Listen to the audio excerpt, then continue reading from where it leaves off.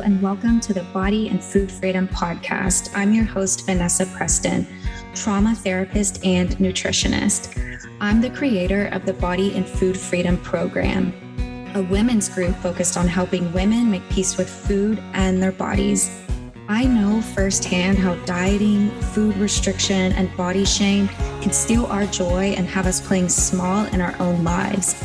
But I also know the freedom and liberation that comes with breaking free from diet culture, making peace with food, and learning to respect our bodies.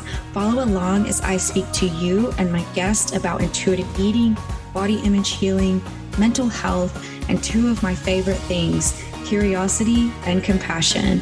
If you want to connect with me, find me on Instagram at Vanessa_Preston_ or my website, greenlifepsychology.com. I'm so happy to have you here. Let's get started. Hello, everyone. Welcome back to another episode of the Body and Food Freedom Podcast. I'm your host, Vanessa Preston, and I have absolutely missed you all. I, as you know, went to Fiji, which was absolutely amazing. And I think out of all the places I've been so far, Fiji and Vietnam are definitely my top two. I found the Fijian people to be so kind and engaging. And, you know, I met different Fijian people along the way who shared parts of their stories, and a really common, thread among all of that was how hard COVID was for them. And many of them actually talked about during COVID, they left the big cities and went back to the villages where they had grown up and spent their childhood. And they just talked about what that transition was like for them. And many of them actually haven't left their villages. They have decided not to go back to kind of the hustle of the city life that some of them were living. I also was thinking, what was my favorite part of Fiji? And too much to say. I did find it slightly adorable when we were doing things and the village, the children in some of the villages would run out, and in their language, they would be like, hello, white people. And I loved it. But I do think, so we went whitewater rafting and I was very nervous. It was breathtakingly beautiful, like crystal clear blue water, it just felt like it felt like paradise. And I thought for sure though that I would be the one to get flipped from the boat. And it was kind of funny because Ray actually was the one who got flipped from the boat, and he tried to convince our group that I actually pushed him, which I did not. But when we came back from Fiji, we had planned kind of a road trip, camp trip to kind of north. And I was really excited about that part of our holiday too. But on day 2 of this road trip, my throat started hurting. My energy levels just absolutely plummeted. I started getting a fever. And so I realized that I had COVID, likely from the plane coming back from Fiji. And I'm telling you all of this because this is part of why I have been absent from my podcast. It actually was quite flattering that I got a lot of messages over this time saying hey, does leaving hustle culture mean you're quitting your podcast? They're like, where are the new episodes? And like I said, it was really flattering because I don't know, it's just nice to know, the podcast family's out there and you're listening and you're getting something from these episodes. So yeah, the combination of my holiday, COVID, it's funny with COVID because some people have said, I just got the sniffles and I just got a little bit of a cold and then I was fine. Whereas for me and a lot of people, it absolutely wiped me out. I was in bed for pretty much 3 solid weeks. I felt so weak. It was just actually really awful. And so I've slowly kind of re-engaged with life. Obviously, my top priority was getting my clients kind of rebooked and and seeing them. And so this is why there has not been a new episode. It's also why I'm so excited to be speaking with you again. So today's episode is actually part one of a two-part interview that I did. And on my Instagram, I had actually put a poll out to all of you asking if you'd be interested in an episode about gentle nutrition and about mindful meal planning or meal prepping, not in a diet culture way. And literally 100% of you said yes, please do this ASAP. So that's what we've done. Part one, which actually we didn't plan for this to be a part one and part two, but Lisa, my guest, and I started talking, and there was just so much juicy stuff to talk about that it is now a two part. So, what you can expect from today is we talk really about some of Lisa's own body and food story and lots about gentle nutrition. So, if you don't know, intuitive eating is a 10 principle framework. You know that I advocate for using it in a way that works for you best. And gentle nutrition is the 10th principle within that framework. And I find, and this is something we kind of unpack together in this episode, I find that the people I'm working with, when they get to that gentle nutrition component, they can feel quite confused and kind of feel like, kind of almost like they can fall back into a spiral of dieting. And so we talk about that.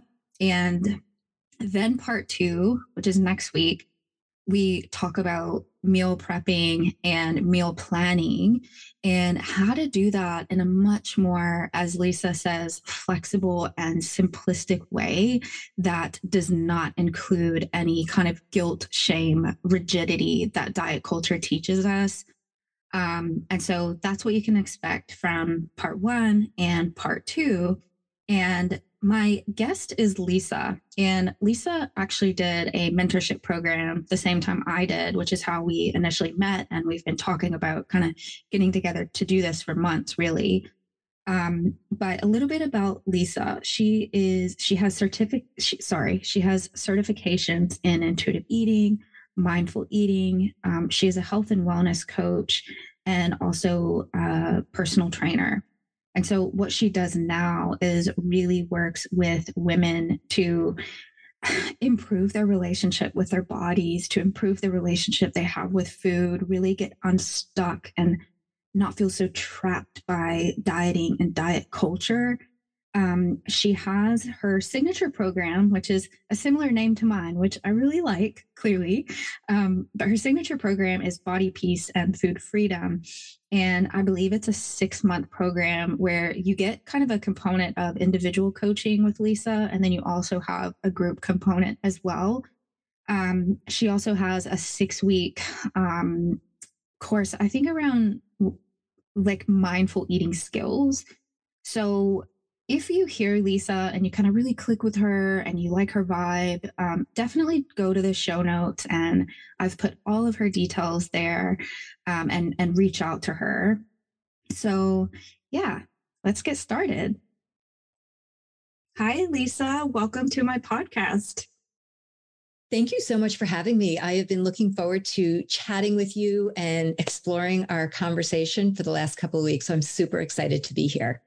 Yeah, I'm excited to have you. I said, as my listeners would have just heard in the intro, that we met a while ago in a mentorship program, and we've kind of been off and on about like when we can get you on.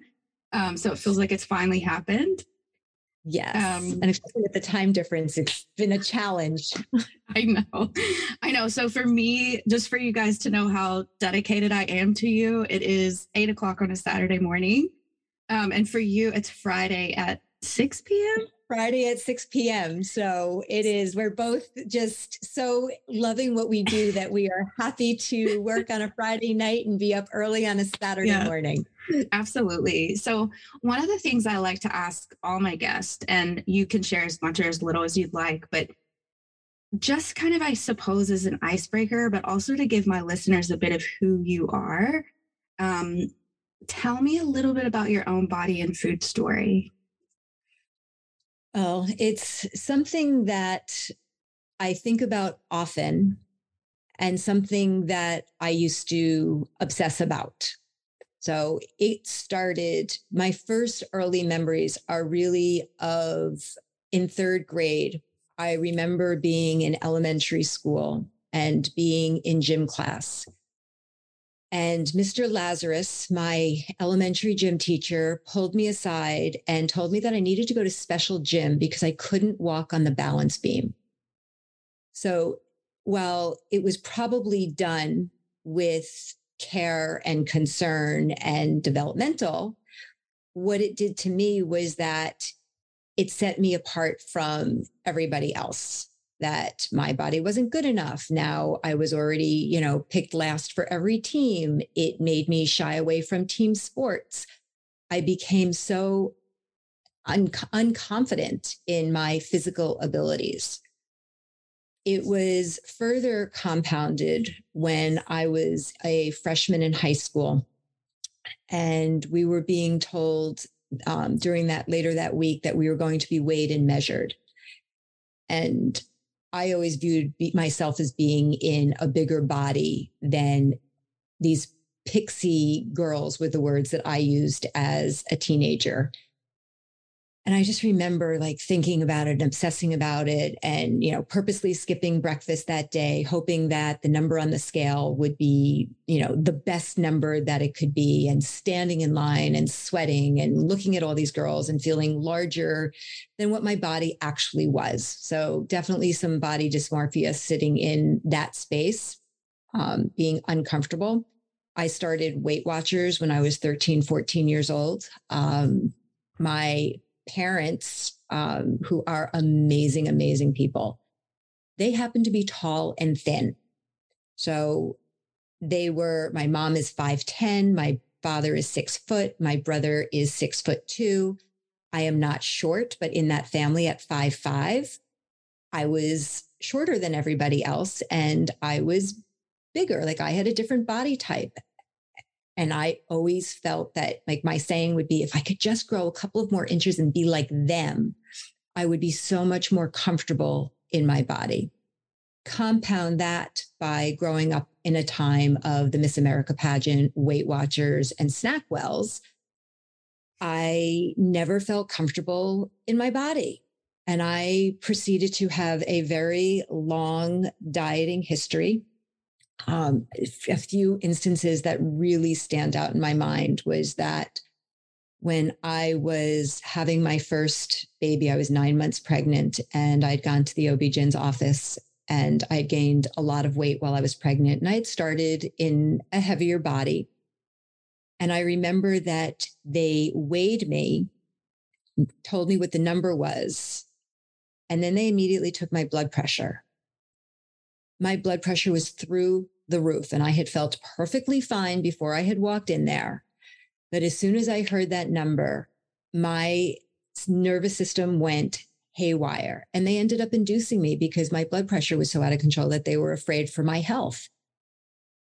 I truly believe to this day, had they taken my blood pressure first and then weighed me, it would have been an entirely different story, or not having shared that number with me.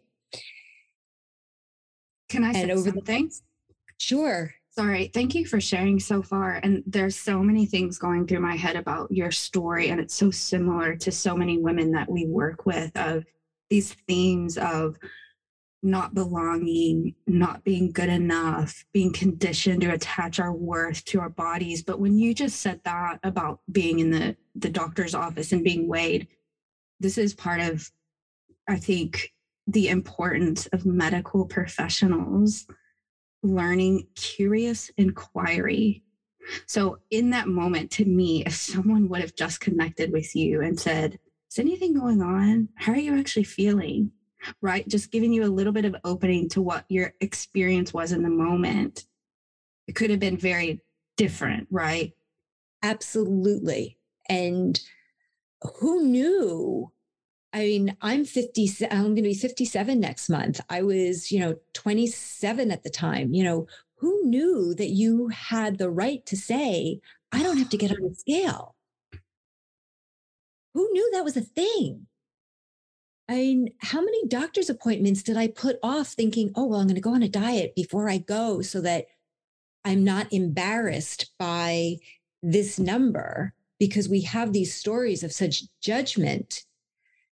And there's so many different levels, having worked with my clients and my own story. And we have that view that people who are in smaller bodies don't worry about the number on the scale, and that there's so many different categories of small and thin and thin fat and fat and all these different ways and adjectives that we use to describe.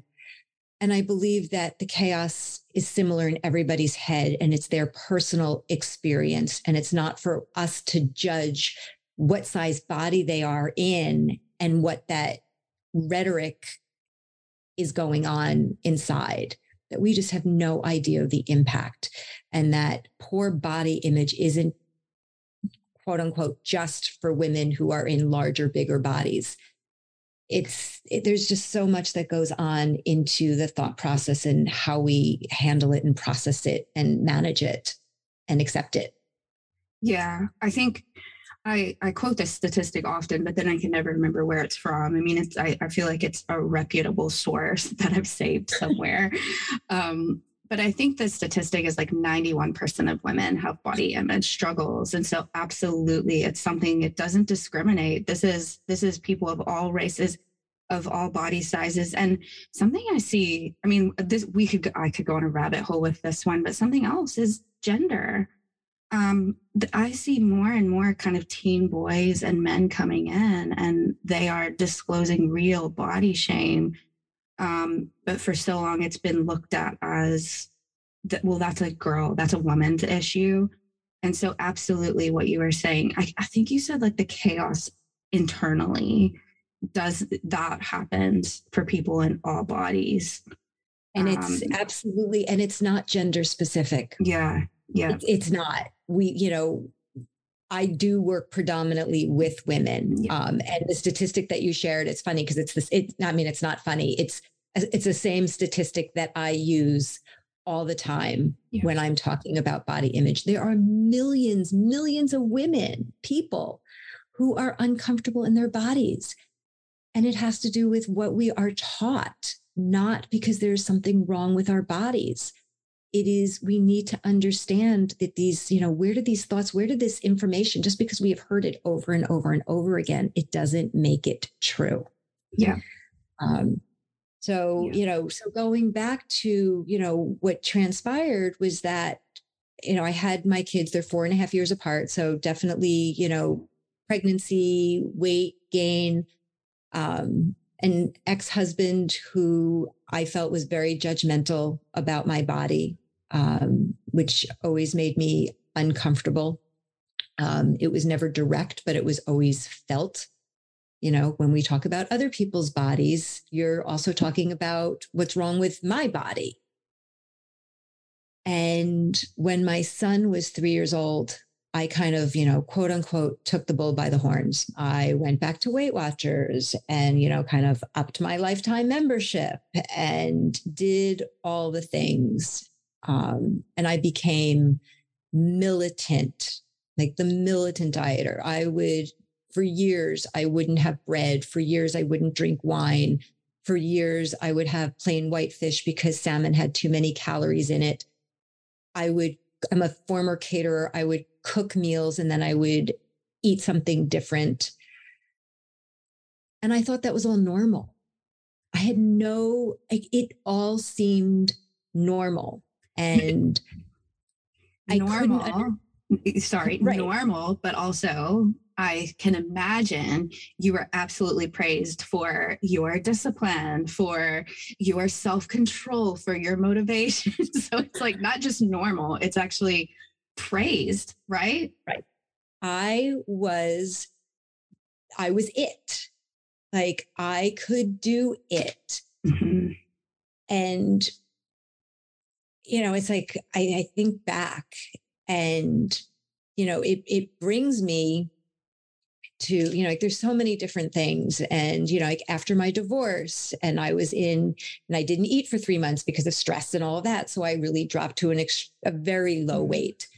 And, my diet brain was like, oh my God, it doesn't get better than this. Like, oh, thank you, divorce. Like I'm in my ideal body. Meanwhile, I go visit my parents and the next morning they're getting phone calls and they're like, is she anorexic? Like, what's wrong with her? And I'm like, I'm fine. I'm fine. Like I'm totally in control. And one day I got on the scale and it scared me. Like it really scared me. And I started to purposely eat.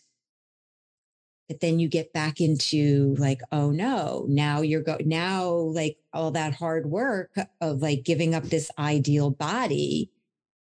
And you're starting to show up now in a larger body because I was praised. Oh, you've got such thin bones and such great self-control, which keeps you so stuck.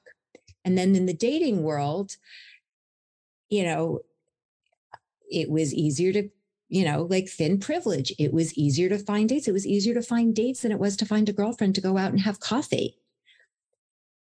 It's all so screwed up. It is absolutely screwed up. And I think one of the women that I talk about a lot on my podcast is Body Image with Bree. I did a little bit of coaching with her and she talks a lot about body grief. And she talks about the part of the grief that can come up when you're recovering from body shame, chronic dieting, eating disorders is, I think she kind of puts it as not passing as thin anymore. And this kind of transition from this thin privilege that people do benefit from. What I'm curious about, and it kind of bridges into what we're talking about today, is when you describe your history and your diet brain, as you say, you were saying you use the word militant, rigidity, very all or nothing, right? You were good at it. And so how, and this could be a huge answer, but kind of how did you transition from that into what you're doing now, which is what we're talking about, intuitive eating, gentle nutrition. We're going to talk about how to meal plan without the diet brain kind of taking over. So how did you do that? What supported you? It's a great question.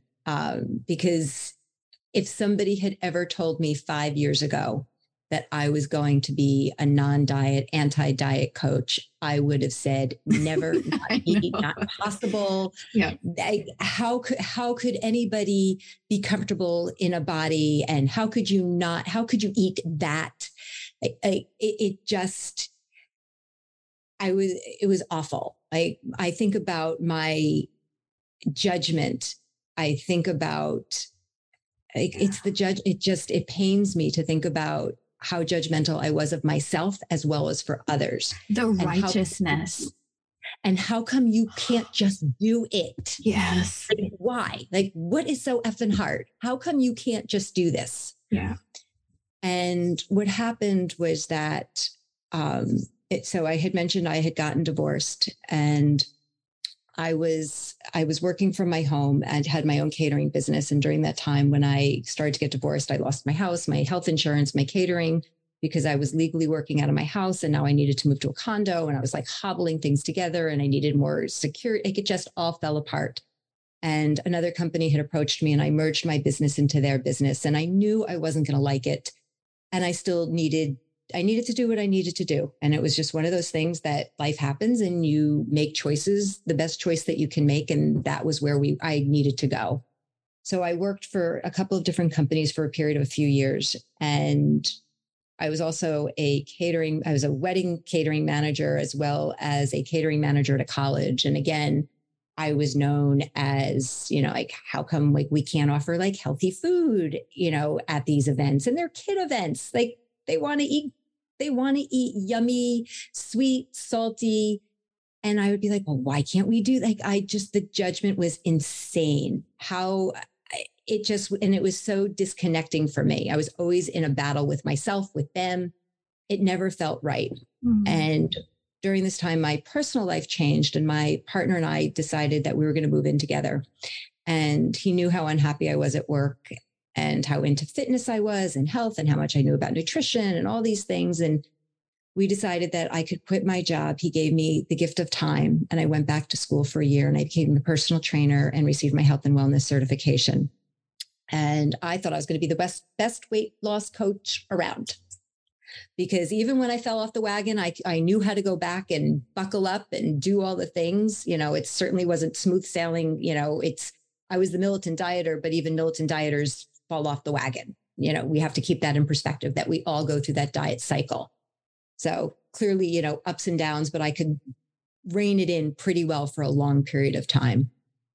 And what happened in that second year when I really started to work with clients, I started to have, share your progress day. Tell me about, have you gained weight? Have you lost weight? Oh, it hurts because I know you only in this space.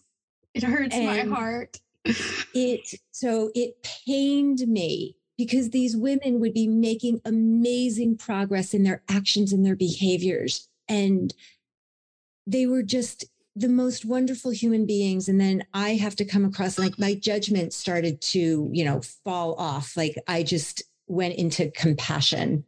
And then I started to notice the amount of stress and anxiety that I was experiencing with my own scale journey. When I was in the zone, I could weigh myself 3 or 4 times a day. When I was out of the zone, it would be weeks, or the stress or the anxiety. And I kept thinking, like, this is just awful for me. Like, I started to look at my own actions and behaviors, and I'm thinking, I'm doing all of these things, and my day is determined if I'm going to fit into my skinny jeans, or like what that number is going to say. And I came across the book Health at Every Size by, at that time, it was Linda Bacon, who now goes by Lindo Bacon. And I picked up the book, and I must have read it in a period of like 24 hours. Like, I just was consumed by the book, because everything that I thought to be true was no longer true.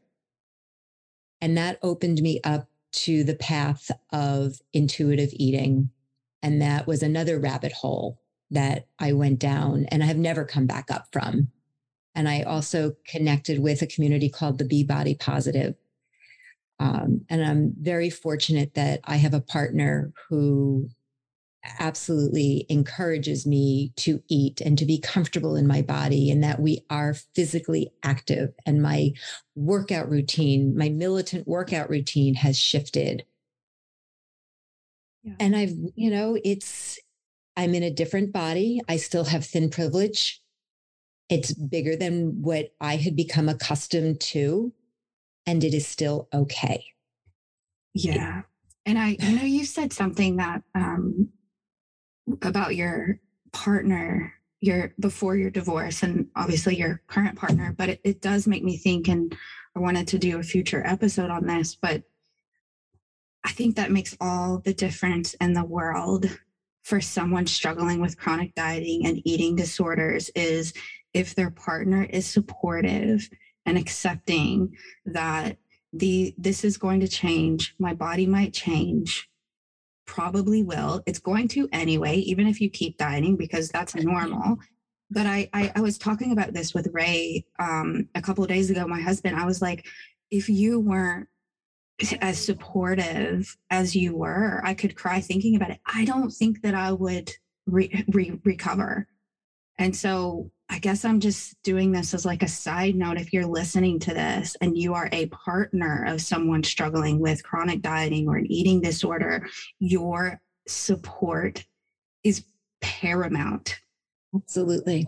And all those behaviors that I thought were, that quote unquote normal in the name of health and healthism, all of a sudden I'm going, oh my God, I am very close to an eating disorder. I was very severe patterns of disordered eating. Yeah. And I was very fortunate that I did not slip into that next step of an eating disorder. Yeah. But I look back and I was pretty damn close to what that could have looked like. Do you have a dog barking? I have a dog barking. Let's all say hello to Lisa's dog. Life happens. What's your dog's name? Evie Hi, has a lot Evie. to Oh, that was my, say. oh, Lisa, that was our dog's name who my grandpa kind of adopted and she actually we just had to put her down recently. So I was like, oh gosh, Evie, that's but so in terms of this journey that you've kind of taken us on, you found health at every size, you found this kind of weight neutral approach, you found intuitive eating, and now it's obviously a huge part of your business, of the group, the signature group that you run. So how do you explain gentle nutrition? And just a caveat for you, we haven't talked about this a whole lot on this podcast. So how would you define gentle nutrition? When we work with our clients, they know so much about nutrition. I don't need to teach them about nutrition because I'm guessing that most of the women I work with or who are dieters know all about macros. They know all about calories. They know it all. My goal is to help them unknow what they know. And one of the things that I always talk about is that I used to be able to go food shopping and I would go into the supermarket and I wouldn't see food. I would see labels. I could tell you every calorie count, every fat gram, every carb. I could do mental math, calorie math in my head so fast that it was better than any math skill that I ever acquired through all of my education, that I am a master at calorie math. And people are always wondering, like, well, what do you mean nutrition comes last? I'm not going to tell you that nutrition doesn't matter. What I want to tell you is that it is not our sole determinant of health. We all know this ridiculous statistic that health and exercise is 80% of your health. I'm calling BS because it's not true. Well, you and a lot of research is calling BS, right? Yes, absolutely. Yeah, I am not the authority here. No, but I mean, like, I am the so messenger of everybody's research because I am not a research person. I am so grateful that there are people out there debunking this stuff and putting it into language that I can use and share and support. Yeah. And it's such a freeing experience. And when we're talking about, well, what makes up health, we're talking about, what are your genetics? What is your DNA? What is your biology? What is your access to food? What is your access to health? Where do you live? What is your financial stress? What is your everyday stress? Do you have support? Do you have means? Do you have access to healthcare? Do you have access to clean running water? And, most of the women that I work with, their present day, they have means and access, but that doesn't mean that they haven't come from their story that has a direct impact on their relationship to food and body today. Yeah. So when we're talking about health, we're not, yes, we're talking about this moment in time. And we're also talking about all the moments before time. Yeah. And that my idea of health and your idea of health are two different things. And when I work with women or my clients, the goal is to help them understand what's important in their health and how do we help them reach their goals. Because what's important to me is not going to be important to them. Yeah. And nutrition, we think of nutrition, we just think about, all of these things that are good food and bad food. And then we start to dismantle all of our thoughts of creating food as being equal with the practice of intuitive eating. And I tell my clients, nutrition comes last because we really want to focus on what you're doing, what actions you're taking. How does your body feel? so that we're not clouding it with that diet brain that automatically clicks in. It's funny is that as a caterer and my, love-hate relationship of Weight Watchers for my most, for 40 years, I used to dream of, opening up a restaurant that was like a full Weight Watchers menu and you could know how many points you were eating and make it easy for people to be on a diet and do all these things. I went out to dinner a few days ago with two of my closest, dearest girlfriends, and we went to this lovely restaurant. And looking at the menu had calories on it. Mm. And 5-6 years ago, I would have been like, oh, this is perfect. I could go and I could see what I'm allowed to eat and I can do my calorie math. And it just downright annoyed me. Like it took away from my enjoyment of my eating experience. And it was such a noticeable thing for me. Like I looked at it and I was like going, are you kidding me? Like I've worked so hard to forget these numbers and there it is.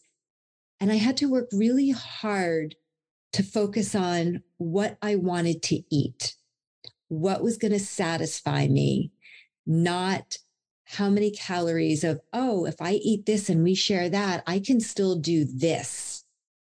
Because it's so quick to fall back into that diet trap of calories and nutrition, of calories. Because once we start talking about nutrition, that diet brain thinks calories, and it is a hard thing to disconnect. Yeah.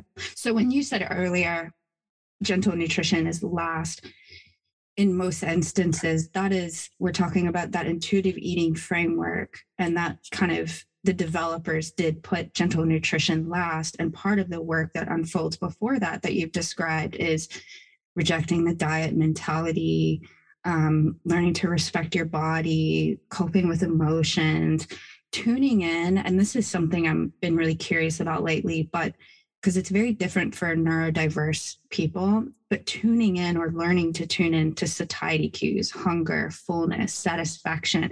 So there's so much of this process that unfolds before we get to the point of thinking about gentle nutrition. One of my favorite books, it's Alyssa something. It's literally called Gentle Nutrition, but I'll put it in the show notes. But she has, I'm sure you know what I'm referring to, but she has kind of such beautiful information about intuitive eating. And then she has heaps of different recipes. And she kind of does give these really these flexible ways of utilizing gentle nutrition to more honor your body in a way that's not what you spoke about earlier of the rigidity. This is good. This is bad. This, and I think I want to normalize too. I don't know how long it took for you, but this food police voice that can get stirred up quite quickly when we're to the point of kind of really looking at our nutrition. It's very normal for that voice to come up for a very long time. We have been so deeply conditioned to have that.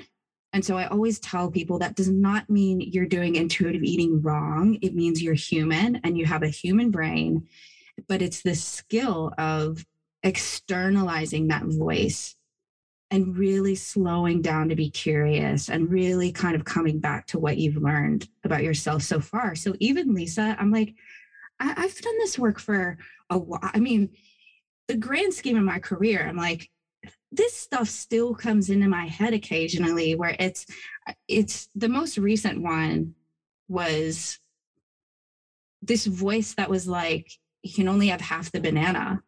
And I was like, holy shit, that voice is still there after all this stuff. I'm like, it's like, you can only have half the banana because that's a direct result of my keto days, right? But the difference is I can hear it, I can externalize it, I can get curious about it and almost laugh about it in a way and actually go, I am a grown-ass woman. If I want a whole banana, I will eat it.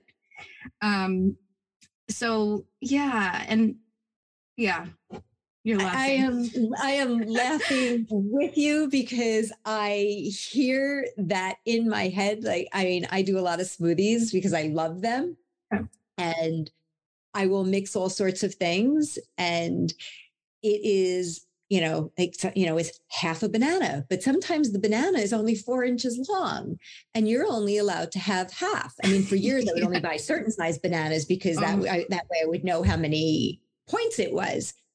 And I was making my shake and I was like, oh, well, this half a banana, that's not going to really give me much flavor. And I said to myself, well, who made up who's given the rules that you could only have half a banana today? Like, put the whole damn banana in. It's going to taste so much better. You love bananas. That's one of my favorite questions is who says? Right. So when you start catching these thoughts and you go, who says? It pauses you for a second.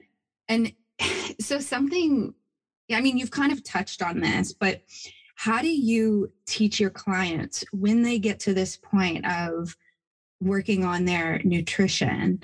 How do you teach that to not have it turn into another diet? I think two things I often say. One is food has no moral value, but it does have a nutritional value that we're allowed to consider, but in a different way than what diet culture teaches. And something else I've noticed when women move into this space is they almost can judge themselves for, oh my God, I had a protein shake. Is that dieting? Oh my gosh, I got a salad. And it's kind of, I encourage women, don't use rigidity the other way either. Diet culture does not own exercise. It doesn't own protein shakes. It doesn't own vegetables. So how do you work with your clients in this space to support them not to have this spiral into dieting? Absolutely, because it's something, it comes up. No matter how long you have been doing this journey, it still comes up. We are just as human as our clients are. And, what you shared is part of how I also share and support my clients. We do a lot of revisiting of the previous principles and continuing. The hub of intuitive eating is about satisfaction. And I really use that. I introduce it from day one, is that what are you thinking? What are you feeling? What is happening? How are you being satisfied? How are you using this food? And, yes, we cannot deny that food has nutritional value and it has no moral value. Mm-hmm. Noticing those thoughts, noticing, how are you using that food? What are you noticing about your actions? What are you noticing about your behaviors? Are you honoring your hunger? Are you honoring your fullness? It's because it's not just about the nutrition. And we have to keep it in perspective that it's not a standalone tenet, that all of these things, yes, there's 10 principles. They are all interwoven. So if you are struggling with coping with your emotions, do you go back into rigidity or do you binge? How are you using your food? Yeah. Are you, I really keep, how does the food make you feel? Are you, and I love M&Ms. Like they're like I love them. I just like, if there's a bag, my kids used to laugh because I would, they ate M&Ms and they would know that I would probably buy them M&Ms so that I could have a few M&Ms because I would never buy myself a bag of M&Ms. Never. Yeah. Or I love muffin tops. I would never buy myself a muffin, but if my kids wanted a muffin, that way I could, break off a piece and it would still be okay because it was just a piece. Yeah. But I could never eat a full muffin. Like that was never going to happen. Yeah. Understanding what is going on. Yeah. And really paying attention. It takes into account all of these things because it's not just about the food. When we're talking about nutrition, how does that food make you feel? Getting rid of that perfection, getting rid of the fact that you are that permission, going back to giving yourself permission so that when you do choose to have, fun food, play food, whatever words you use, even though we try to say it doesn't have any moral value, we still lump cakes and cookies into a different type of category. We just do. how do we have that permission where you're not feeling guilty because you're eating it?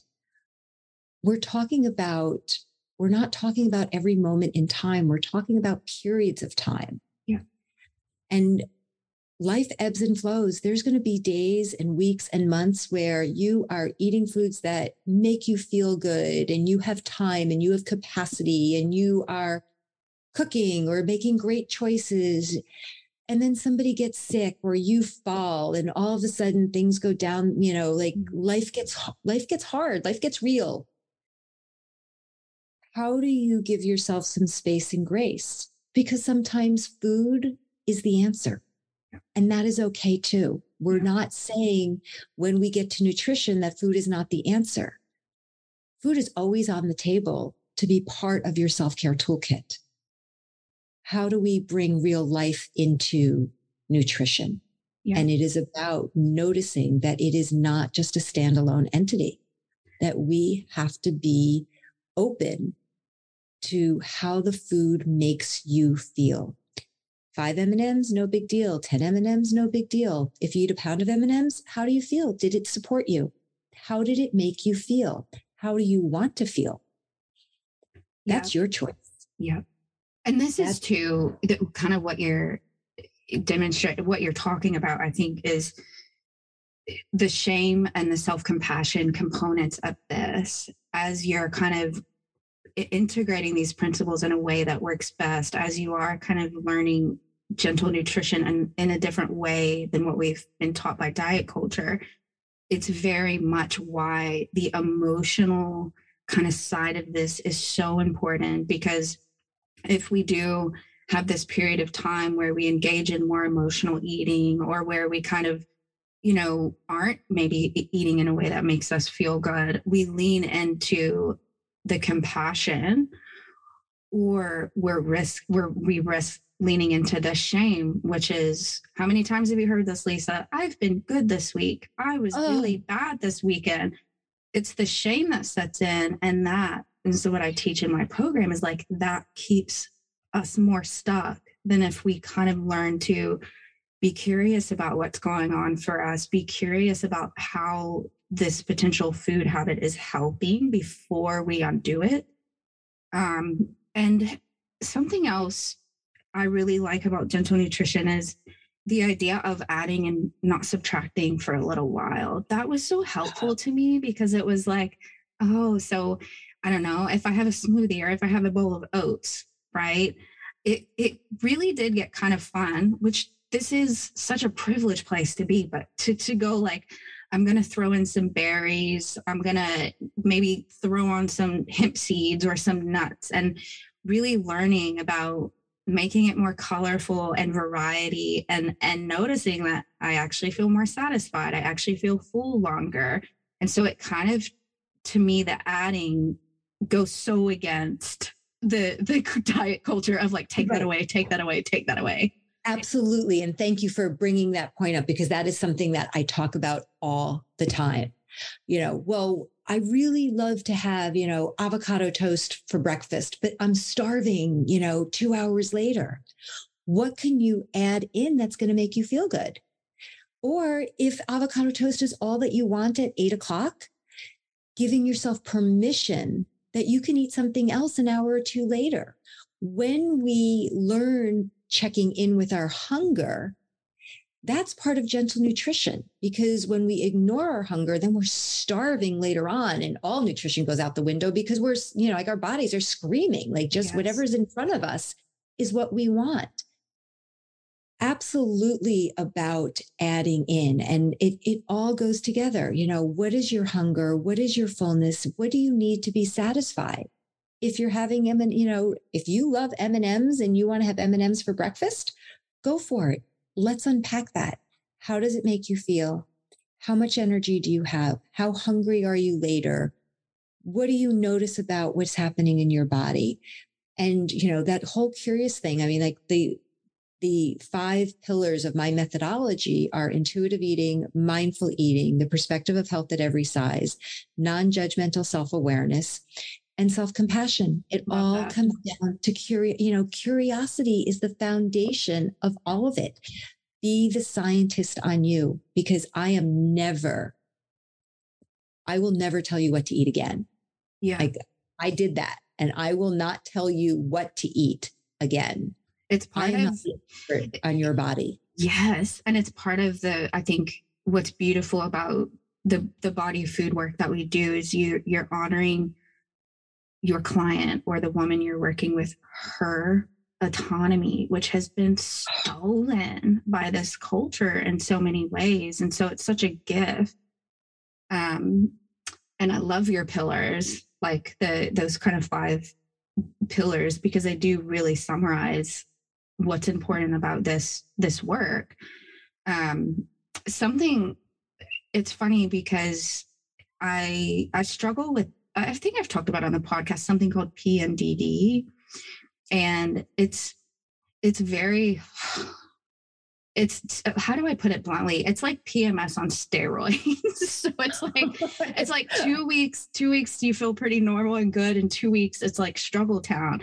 And what happened with this intuitive eating process, and I think it can happen when there are mental health stuff going on or chronic illness, is I learned my own body. I was not learning from a nutritionist telling me what to do, a dietitian telling me what to do, but it was more with some guidance. But you get what I'm saying? They're not giving me a meal plan and telling me to ignore myself. And what I learned is there's parts of my cycle, and this is gentle nutrition, where I know I need a protein heavy breakfast. I just know that is, I feel better, I focus better, I feel fuller. But there's also a part of my cycle where I'm like, give me all the carbs. I want the sweet potato. I want the toast. I want the sweets. I want the salty. And for such a long time, I tried to fight against that. And now it's actually just, I'm going to honor this and move on. It's so much more peaceful. It's an internal and external communication. It is connecting your mind, your body, and your food. Yeah. And those 3 pieces need to come together, because that's how you get that gentle nutrition. Yeah. And you gave a great example. Our bodies, we're not robots. Our bodies and our needs change. Somebody will say, well, I sat around all day and, I just wasn't hungry. Okay. The next day, all of a sudden, you're racing around, you're chasing your kids, whatever you did, and you're noticing you're hungrier. It is okay to be hungry. When you can honor your hunger and understand what satisfies you with the foods that make you feel good, and they are going to change, whether, your food needs are going to change depending on the weather, depending on who you're with, depending on what's available, depending on the season. Knowing that it is not regimented, that you have the freedom to explore what is it that you want right now. And, what am I feeling? What do I need? Yeah. When you come, when you are educated with information about nutrition, because we don't want to underscore the value of fruits and vegetables and proteins, and we need those things. Yeah.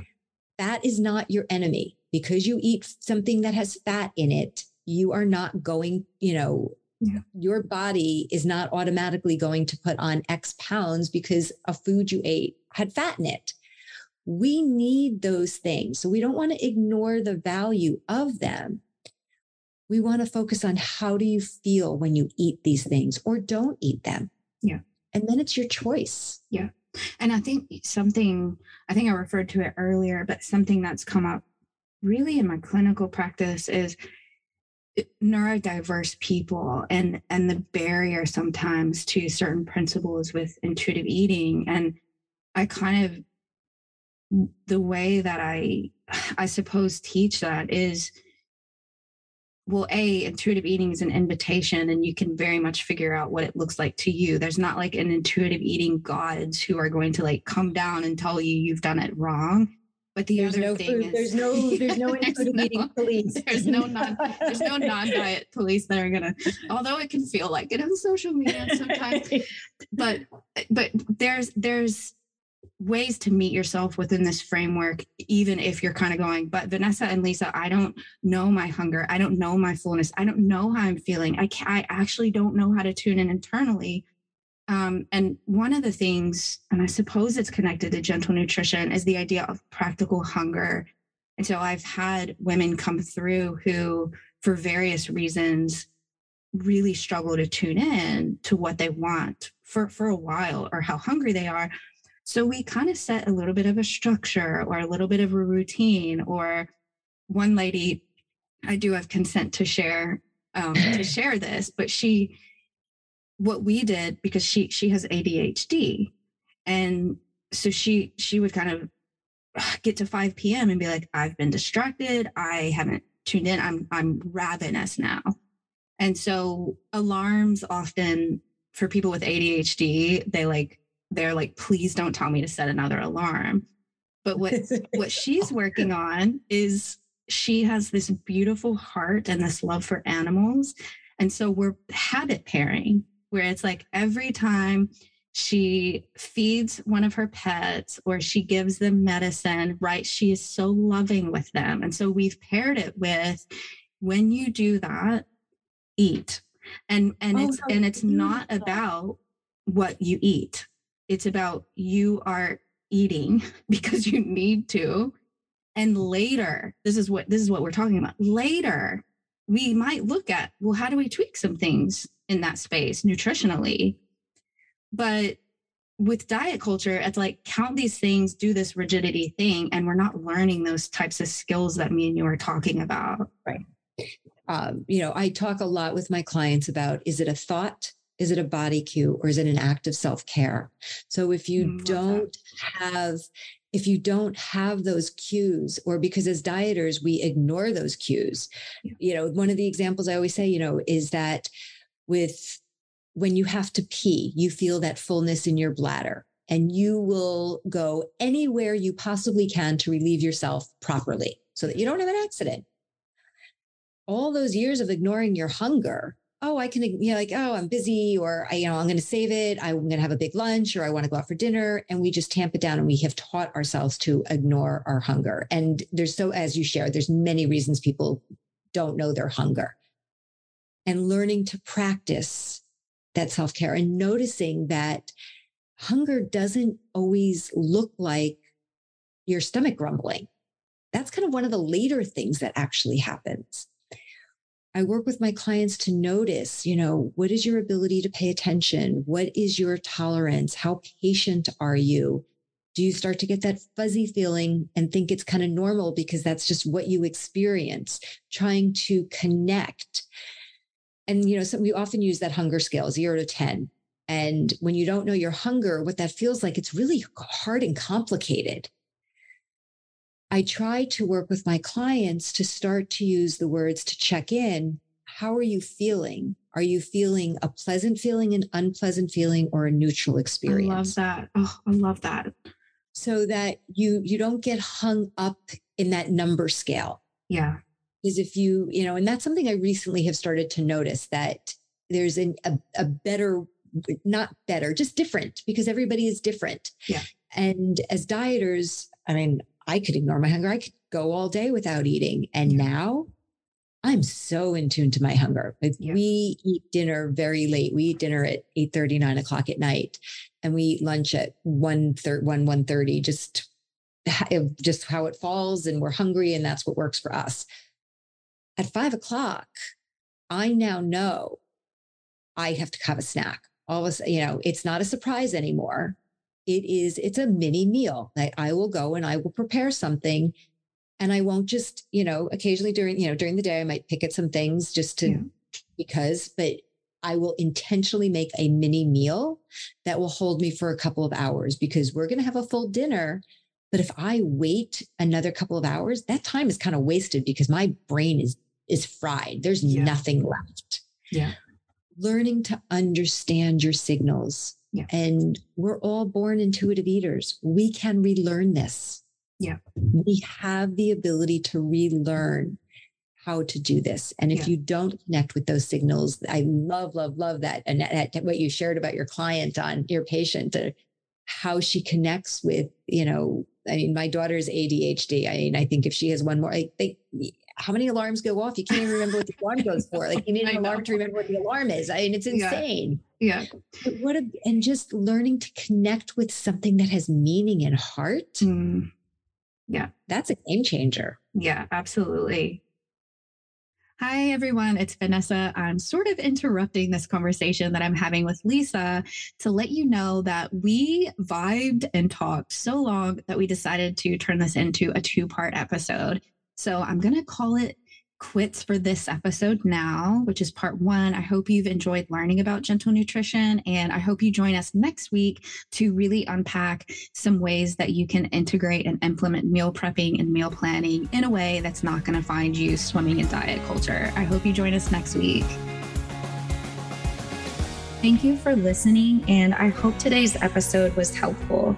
Please like and subscribe to this podcast and take a second to give me a 5-star review on iTunes. That helps get this message out to women who need it. You can find me on Instagram at Vanessa_Preston_. You can click in the link in the bio for more details about my program and my freebies. You can also find me at greenlifepsychology.com, and I'm on Facebook at Vanessa Preston GLP. Thank you so much for listening, and I'll see you next time.